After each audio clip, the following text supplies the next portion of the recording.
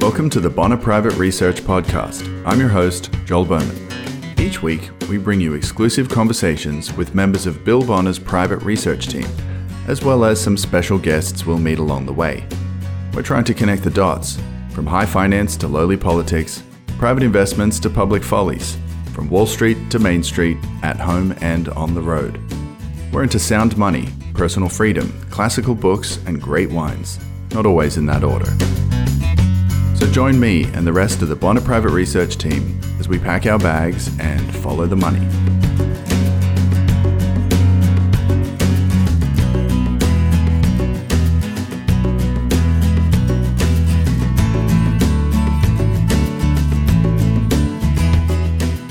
All right, welcome back to the Fatal Conceits Podcast, a podcast about money, markets, manias, messiahs, masochists. We could probably come up with a bunch of other descriptive adjectives for the show. But in any case, we're thrilled today to welcome the Bonner Private Research Investment Director, Mr. Tom Dyson, to the show. Tom joins us from the Dyson household in London. Welcome, Tom. Thanks, Joel. Good to see you again, mate. Good to see you too. We've got a lot to talk about today. But I think for your long-time readers, they're interested in just catching up on how the family is doing. I know you mentioned that you guys all got COVID recently. We're hoping you're all well and on the mend. Yeah, thanks. We did. We caught COVID. All five of us tested positive at the same time, and but it wasn't a big deal. Like just mild cold symptoms. The highly mild variant. Fine. Yeah, exactly. Exactly. All right, good. Well, glad to hear that everyone's on the mend. So, mate, before we get into your story and in particular your role as the investment director here at Bonner Private Research and the whole new project that we're undertaking here, I thought maybe we could back up a little bit, and just for readers or listeners rather, who might be just joining us at the moment, maybe we could start with a little bit of a kind of origin story, if you will. I know you got into investing as quite a young lad. Do you want to just kind of pick up the beginning of your journey and how that all kind of came to fruition at the very beginning? Yeah, my dad was a banker, and I guess some of it must have rubbed off on me because I was interested in finance as long as I can remember. And one day he spread the Financial Times page of all the stock market quotes in front of me and asked me to choose some stocks. I was 11 years old at the time, and I chose Marks and Spencer and Eurotunnel. At the time, Eurotunnel was just, I don't even know if they'd finished construction of it yet. In fact, they hadn't. I have to go back and look, but I had no idea what I was doing. So what happened was within about a year, Eurotunnel had tripled, and I wanted to sell. But by the time I'd written a letter back to my dad asking him to sell, it had lost some of its gains, but I ended up more than doubling my money. And Marks and Spencer I held for many years, probably two decades after that, and it didn't really do much. It wasn't a good investment, and I sold it probably 15 years ago or something. But so that really got me started. That's where I started my addiction of checking stock prices all the time. I would grab the Financial Times anytime I could and look up the prices of my stocks. And and then the internet came along, and that addiction just went into overdrive. Yeah, internet's been an enabler for many of folks' addiction. I think a good or bad would leave that to be desired. But mate, it sounds like a pretty auspicious start, if nothing else. But so you went along. I think were you working at? I think it was Salomon Brothers, was it, or one of the? Yeah, it was. Salomon Brothers had just merged and was called Smith Barney. And then while I was there, it turned into Citigroup.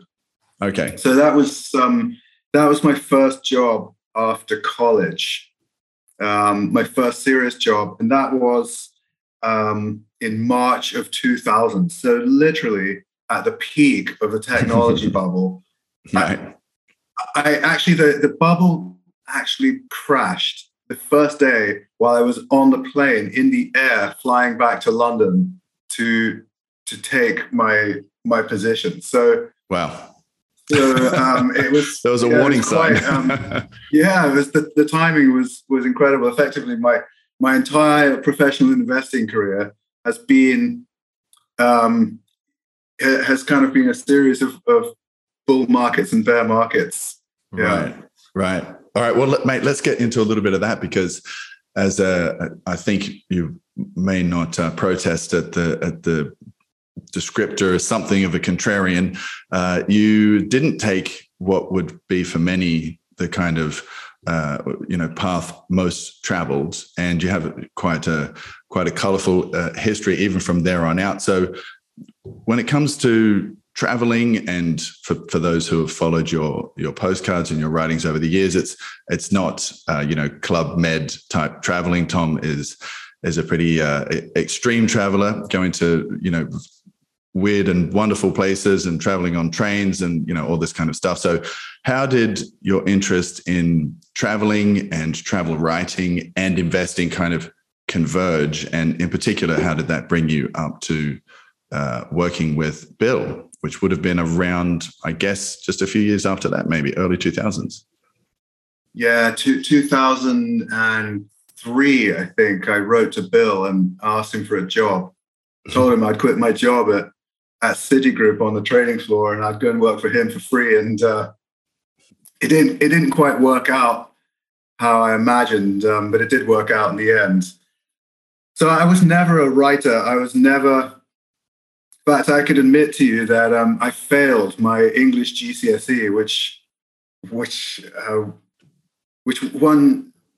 should have been pretty easy. I mean, it's like a nationwide exam that you should be able to pass. Anyone with a pulse should really be able to pass. But I was always much more into mathematics, economics, physics. Like I guess my mind is more comfortable with numbers and equations than it is with words and that's that kind of thing. So so the fact that I'm a writer is still a surprise to me. I never thought that that would have happened. But what happened was I was at Citigroup. I was there for 4 years, and I went to night school to study accounting, and I got a professional accounting qualification as well, which I've always loved accounting. And but I didn't like working at Citigroup. I found it stifling, and I wasn't doing what I really wanted to do, which was research investments. Instead, I was working in a cubicle. I was working for a trading floor. I was managing spreadsheets, and basically I was doing whatever my boss told me to do. And I didn't have and I was commuting every day, and I just wasn't inspired by that at all. It wasn't how I had imagined it to be. And another thing I should add is, in addition to studying investing, I loved reading books about investing. When I was a teenager, I read Liar's Poker, I read Barbarians at the Gate, I read about Michael Milken, I read about the big takeover crazes. I read lots of that sort of literature, and so that really inspired me to go and work in the city or on Wall Street. But as I said, it wasn't quite as I had imagined it to be. And so another passion that I've always had are railroads, freight trains specifically, not passenger trains. I'm not that interested in passenger trains, but freight trains I'm really interested in, and I have been ever since I was a kid. We used to have to build model railways when I was a child, and then anytime we were in the car with my parents and I saw a train track, I would always pester them to stop and see if we could see trains coming, etc. So I just had this fascination with trains, and I decided instead of working for Citigroup and Bill didn't get back to me right away, so I quit my job anyway, and I went to America and started backpacking around and trying to catch rides on freight trains like a hobo style. And I'd sort of been inspired by that because the internet and email was quite new at that point, and newsletters were quite new. And I'd been reading Bill's email newsletter, and I decided to write my own email newsletter back to my friends who all had cubicle jobs in London, and to describe to them the series of misfortunes and mishaps that I went through as a young investment banker trying to be a hobo. And I had plenty of mishaps to write about, and I just really wanted to entertain my friends and make them laugh. It wasn't to show off or anything else like that. I just really wanted to entertain, and that is where I first sort of started writing and getting interested in writing, and from there, I think Bill and Addison and some of the other people at Agora kind of saw that I was, in a way, a unique, because I enjoyed writing, but I also enjoyed or had experience of professional finance. And I think it's quite a rare combination. Finance guys are interested in numbers and spreadsheets, and writers are interested in poetry and art and right. Yeah, and literature, there's a rare crossover there, and I was that. So yeah. Anyway, well, a rare crossover. I guess that it's not so often that you get a hobo investment banker. So there's a unique flavor to your approach. And as you were describing this sort of chapter of your journey, then I'm thinking about something else that I know you and I are very interested in, and maybe we'll do a separate podcast about this. But as you're talking about the texts that you were reading and just consuming voraciously as a teenager, it's that autodidactic nature that I think when, some people, as you mentioned with the GSE, they may not gravitate toward traditional learning, but they may have a passion or a flair for something. And if they follow that dream, whether it's on a railway or into, investment biker books or liar's poker or whatnot, that can really nurture a lifelong love of something in which you bring a passion and dedication that is often very rewarding. So, mate, let's fast forward a little bit to when you were working at Agora for a while, writing some very successful newsletters, the 12% letter, and doing a bunch of research with a lot of people whom I think probably a lot of our readers and listeners would be very familiar with, a lot of personalities in the investment newsletter industry. You had a bit of a break, and then you kind of picked up again, what would it have been, sort of 2015, 2016 or something, when you got together again with Bill, spoke about a Dow Gold trade, and this is kind of chapter 2, I guess, maybe of your involvement together. Much later, actually, more like 2008, 2019, actually. Okay. 2019. So not very long ago. We're 2022 now, so 3 years ago. Mm-hmm. What happened was Kate and I, my wife, and our kids, we went off traveling. I'm sure most people are familiar with the story because I've beaten it to death. But we went off traveling, and I started writing. I'd stopped writing. I wrote a newsletter for the best part of 10 years. And then I went more into the publishing world, where I started a publishing company, and I stopped writing, and I hired analysts to do the writing, and I kind of built a publishing business. So I really stopped writing at that point, which, to try something different. And it was after we went traveling that I got the call inside me to start sharing again.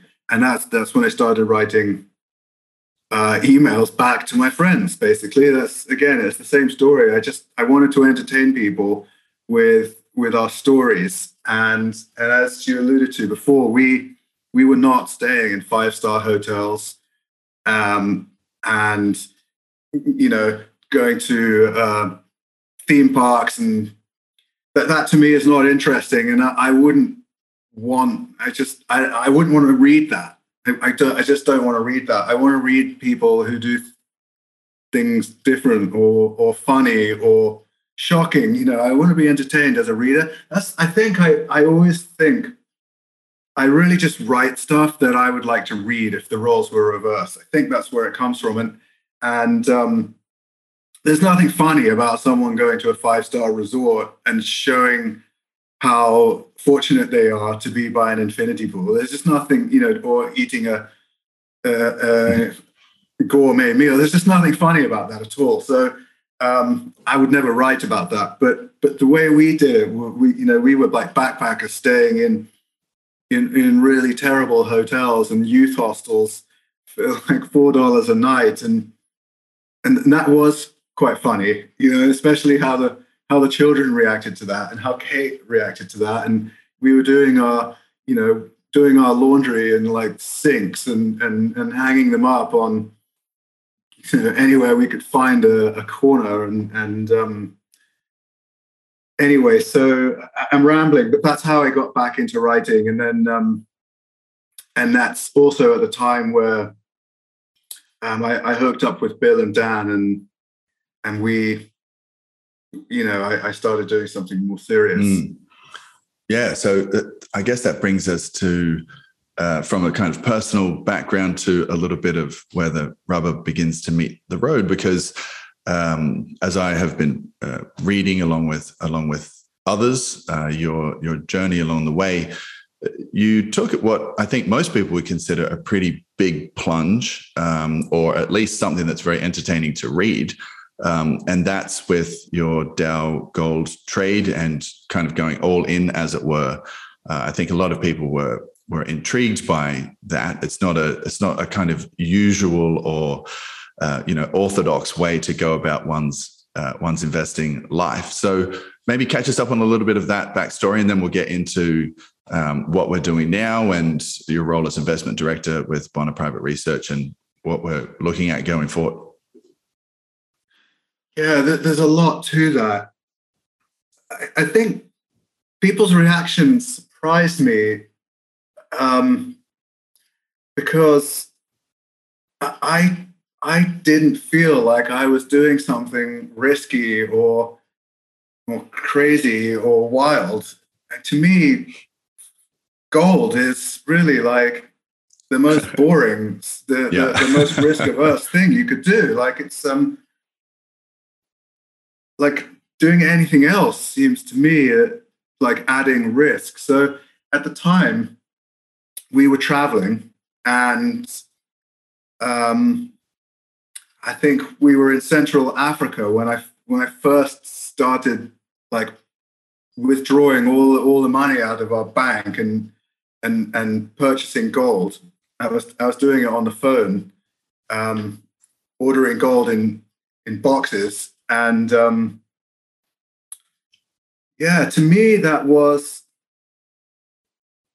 I guess I looked at the situation, and if you go back to this was in sort of the fall of 2018. At the time, gold was much lower than it is today, and the stock market was that was also lower than it is today. But at the time, it was at an all-time high, and valuations were still really high. And we were in a bull market, and I just wanted to be safe. And so, like, part of the reason going to gold was for me, like, I'm on sabbatical. I'm sitting on the sidelines. Yep. I don't want to think about investing at the moment. I don't want to worry about my savings. I don't want to stress. I want to sleep well at night. I want to have fun with my family. So to me, that's why I went to gold. Gold is like, as I said, I was surprised that people thought it was sort of risky or ill-advised. But to me, that was just the best way I could sleep well at night. Mm-hmm. It was nothing more than that. So that's what I thought of it. And, you know, if you look back over history, there are times when the stock market does very well. Like I'm not a gold bug. I'm not a gold guy. I don't buy gold out of some philosophical like distrust of the system or anything like that. I'm actually an investment. I like stocks. I like investments. And I intend to have our savings in the stock market most of the time. To me, there is no better way to grow wealth passively outside of having your own business, like through passive investments. There is no better investment than the stock market. Right. I mean, that's just a fact, and so that's where my interest lies. I like investing, and I aspire to have my savings in the stock market as much as possible. Right. And so it has to do with timing, really. What you're saying is that there's times that you want to be in secular bull markets, and times where you want to kind of ride it out on the sideline and surround yourself with safety. So for readers who aren't perhaps familiar with this trade, it's essentially you're looking for the ratio to hit 5 or something loosely around there, where that's a kind of a signal to you that it's time to sort of get off the bench, as it were, and dive back into the opportunity. So gold is to maintain and preserve wealth, but when the time comes and when bargains abound, valuations drop back down from the stratosphere, and you see some opportunities there with the kind of research that you're doing, that's the time that you deploy some of your wealth and have it sort of work for you. Where are we at along that right now, do you think? We're where we were when I first made the trade, more or less. And we can talk specific numbers. Like the Dow Gold ratio back then was above 20. I think it was sort of more like 21 when I made the trade. And you're right. Yeah, I'm effectively betting that the stock market is a bad deal. And I'm trying to time it so that the stock market falls and I'm able to get back in when it's a good deal. Like I'm effectively bargain hunting. So selling out at the top, waiting, hoping the stock market goes down in terms of gold, and then I'm going to buy back in, and then I'm going to wait for another cycle. So it's effectively bargain hunting. And at the time, it took about 21 ounces of gold to buy a unit of Dow, and today it's a little bit below that. It's I think off the top of my head, 19 something. So more or less and in the meantime, it's been about 3 years.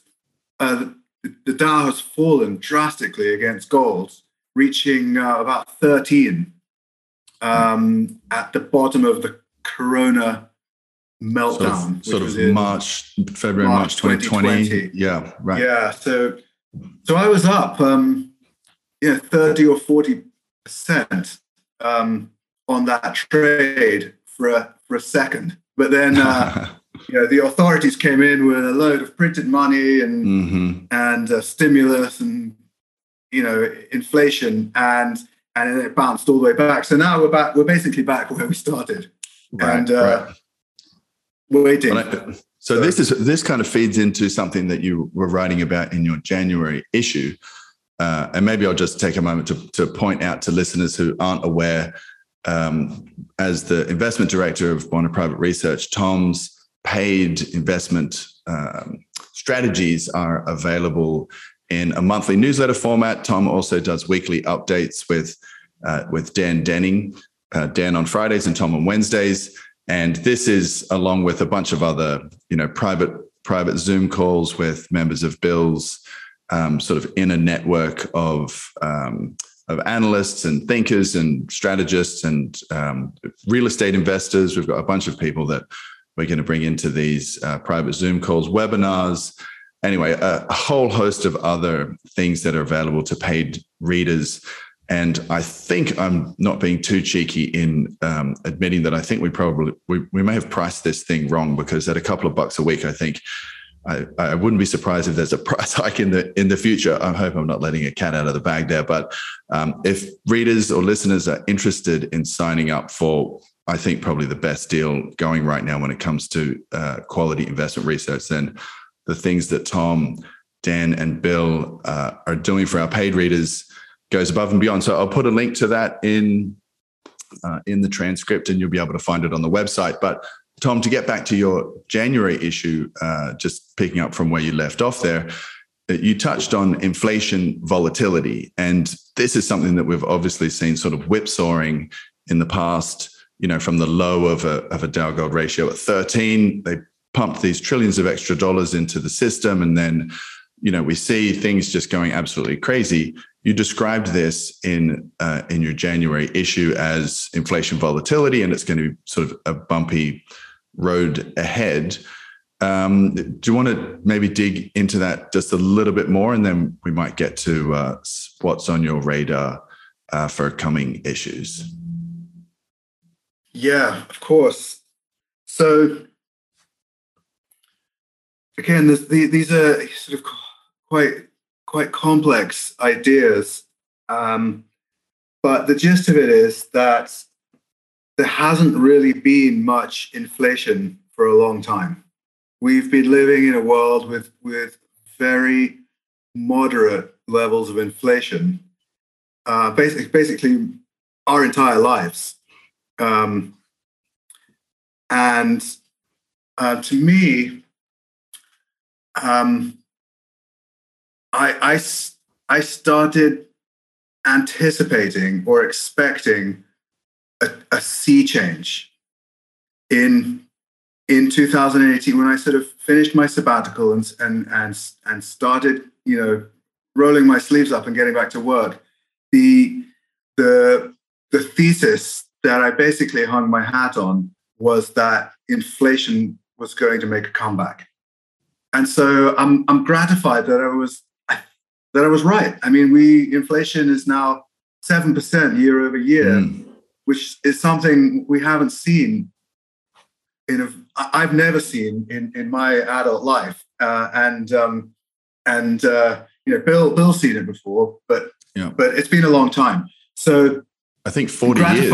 It's about 40 years since prices were rising at this pace, right, which since the 70s. Is a whole generation of people who haven't witnessed this before and are just now confronting it, maybe not knowing right. quite what to do about it. So that's very important. That's very, very important, because if let's say the Fed and the central government have both found a way to stimulate the economy, and to basically, anytime there has been the suggestion of a recession or any type of crisis, they throw money at it, and the results have always been good. They've always headed off that crisis and got things back up again. And so the question you ask yourself is, why can't they always do that forever? And why can't every other country always do that? Like, what's stopping that going on forever? And the answer is inflation. It's the only answer.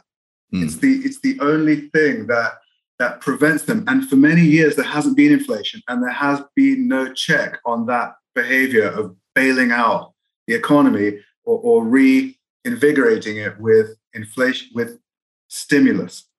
So now we have inflation.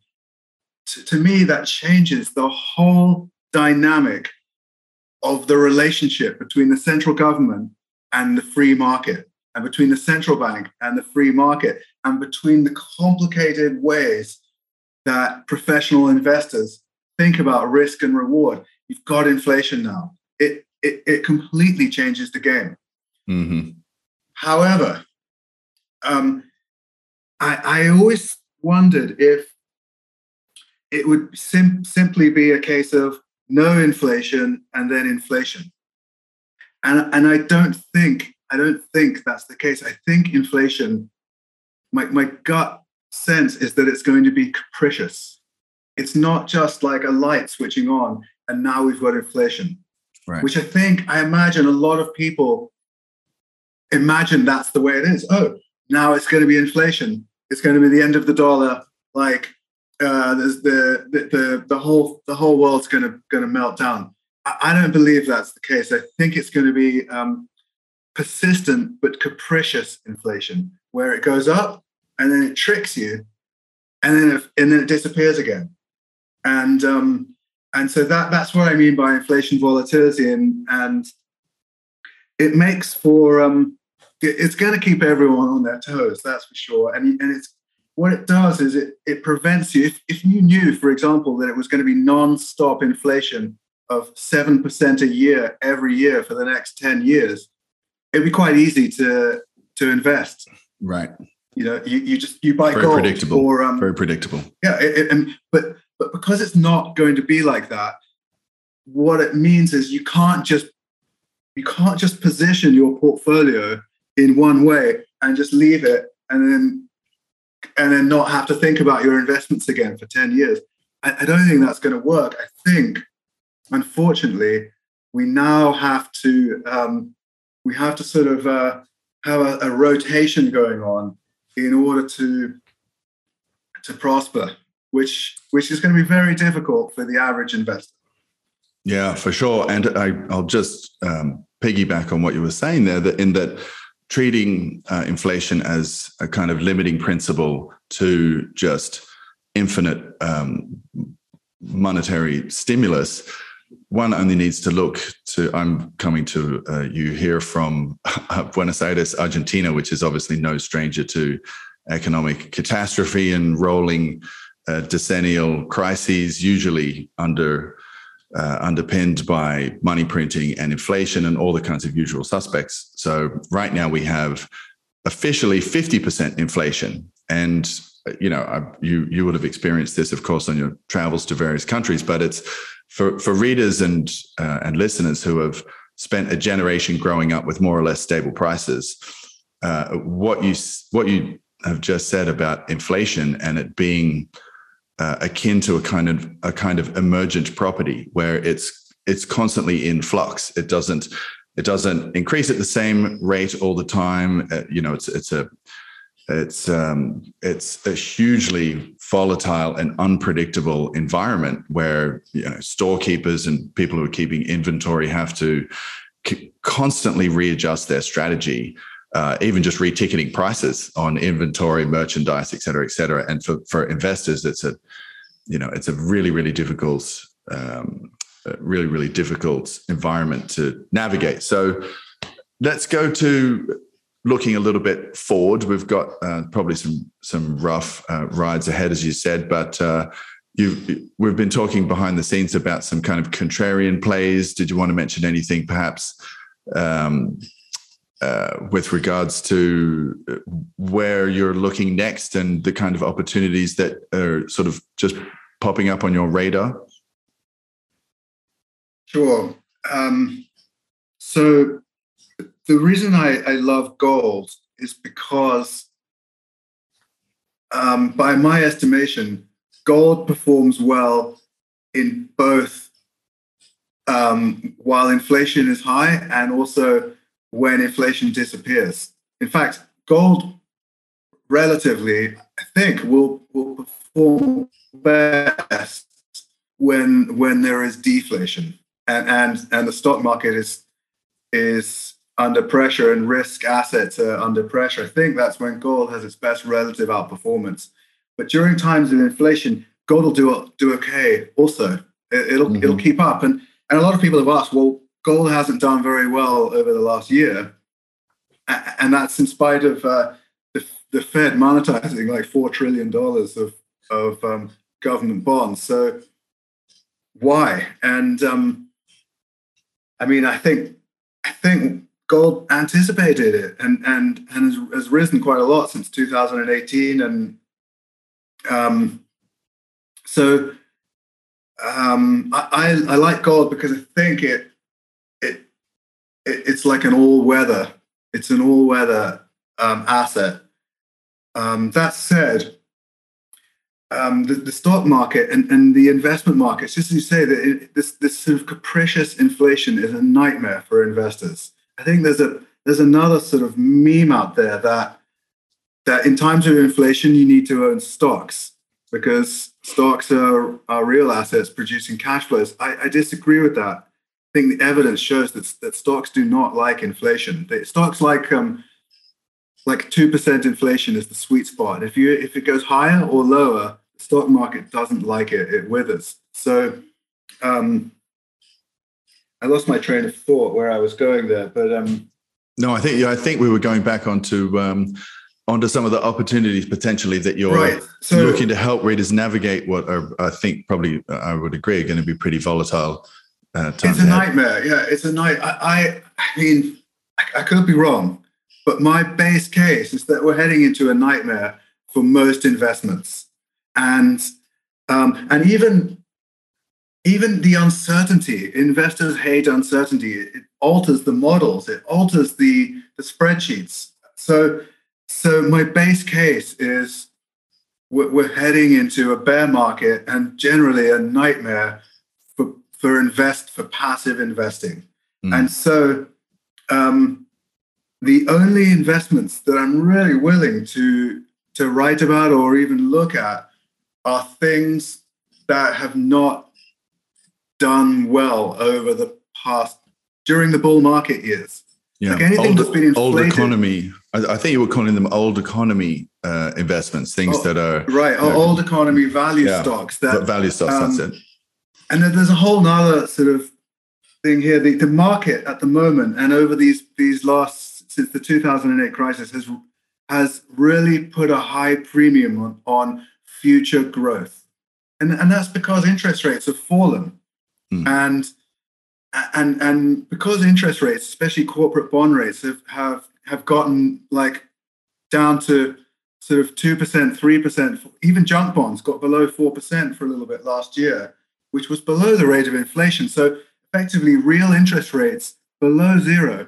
Effectively, debt finance is free for companies, and because of that, obviously, they borrowed tons of it. And then they bought back their shares, which was a completely rational thing to do. Yep. And but what it meant was that equity holders received big payday. They got a big source of cost for the average corporation was removed, and so equity holders got a bonanza over the last 10 years. In addition to that, the stock market looked into the future at all the future earnings and capitalized them at much lower discount rate, which basically means that therefore the price must be marked up. And so you've got these two tailwinds that have effectively really caused a huge bull market in growth stocks, in companies that have a long runway of profitability into the future. And at the same time, investors completely shunned companies that do not have that long runway of profitability and growth into the future. And these are companies which basically tend to be old economy, utility type investments where they don't have growth. They have cash flow, they're profitable, but they don't grow. And so the most simple example of that would be a bond, a corporate bond that pays a coupon of 6% a year. Like that does not get valued very highly in the sort of market, the fashion for investing over the last 10 years. And so, as I'm a contrarian, and I think that inflation is going to reverse that dynamic, reverse those trends, reverse those fashions. It might take a while. And so the only thing that I'm interested in investing in, other than gold, which I don't really think of as an investment, but more of as ballast or cash, are investments that have been shunned over the last 10 years. And so if I'm wrong, we can't lose much anyway, because they've already been depressed for so long. Right. But if I'm right, and we do get this sort of new sea change, think that the market may come to value stable but consistent cash flows with much higher multiples than it has been. And so that's why I've been looking at old economy, like shipping is my favorite as a broad basket, but also raw material producers, and steel companies or coal miners or oil tankers or whatever. So yeah, for sure. No, it seems to make sense that in a world of uncertainty and unpredictability and volatility, that steady as she goes, reliable, stable, cash flow producing companies that are at present, at least relative to their growth cousins, deeply discounted. So, all right, well, it sounds like there's going to be a lot of opportunities for savvy investors going forward to look into your research. When is your next? We're recording this at the beginning of the month, so I think we've got about 3 more weeks until your next monthly issue hits the digital stands. Is that about right? Yeah, that's about right.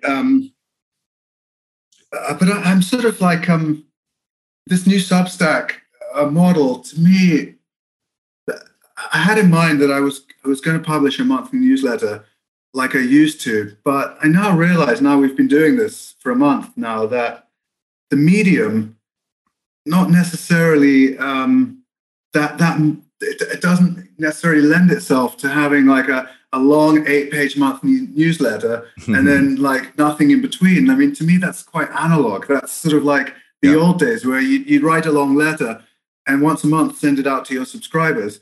But now through the post.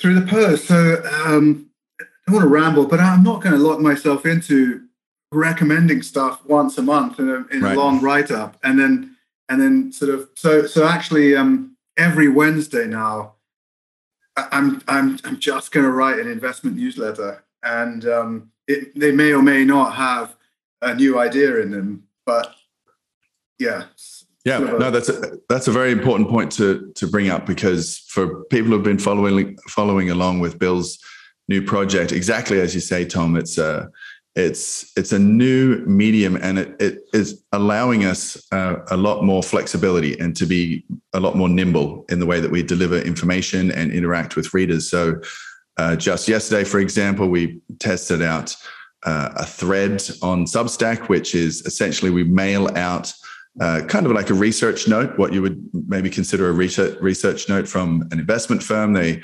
identify a particular point of interest, maybe a non-intuitive aberration in the market, or just something that kind of captures the imagination. So Dan Denning shot something out yesterday to our paid readers about gold and its storied history in American monetary, throughout the 20th century. So we had, just some huge involvement and engagement from our paid readers who jumped on. Had a really great discussion. There were a couple of 100 comments. People were all very respectful and well behaved. So it's just a really, really good forum where people can get in and kind of nut out some ideas, exchange some information. And there was a lot of really valuable discussion there. So we're going to keep on, discovering new tools and new ways that we can, that we can present our very best information, including Tom, your best investment research, Dan's observations, and of course, daily. Speaking of reliable and stable and just somebody that you can always rely on. Bill is there every single day with all the wit and charm and panache that you've come to expect from his daily missives for the last 30, 40 years on the case, connecting the dots. So Tom, I just want to say, mate, thank you very much for checking in, and hopefully we'll be able to do this on a much more regular basis in the future. Yeah, absolutely. Please just let me know. I would love to keep doing these, and I agree with what you said about the Substack. It's quite new to me, but so far I love it's very comfortable. So very good way to serve our audience, in my opinion. Excellent. All right, Tom, mate, thanks very much, and we'll catch up again soon. Cheers. Yeah, pleasure. Thanks, Joel. Thanks for listening to this episode of the Bonner Private Research Podcast. You can find more conversations like this in the members-only section of our website at bonnerprivateresearch.com. If you would like to contact us, please address compliments and complaints alike to podcast@bonnerprivateresearch.com. We look forward to hearing from you either way. Until next week.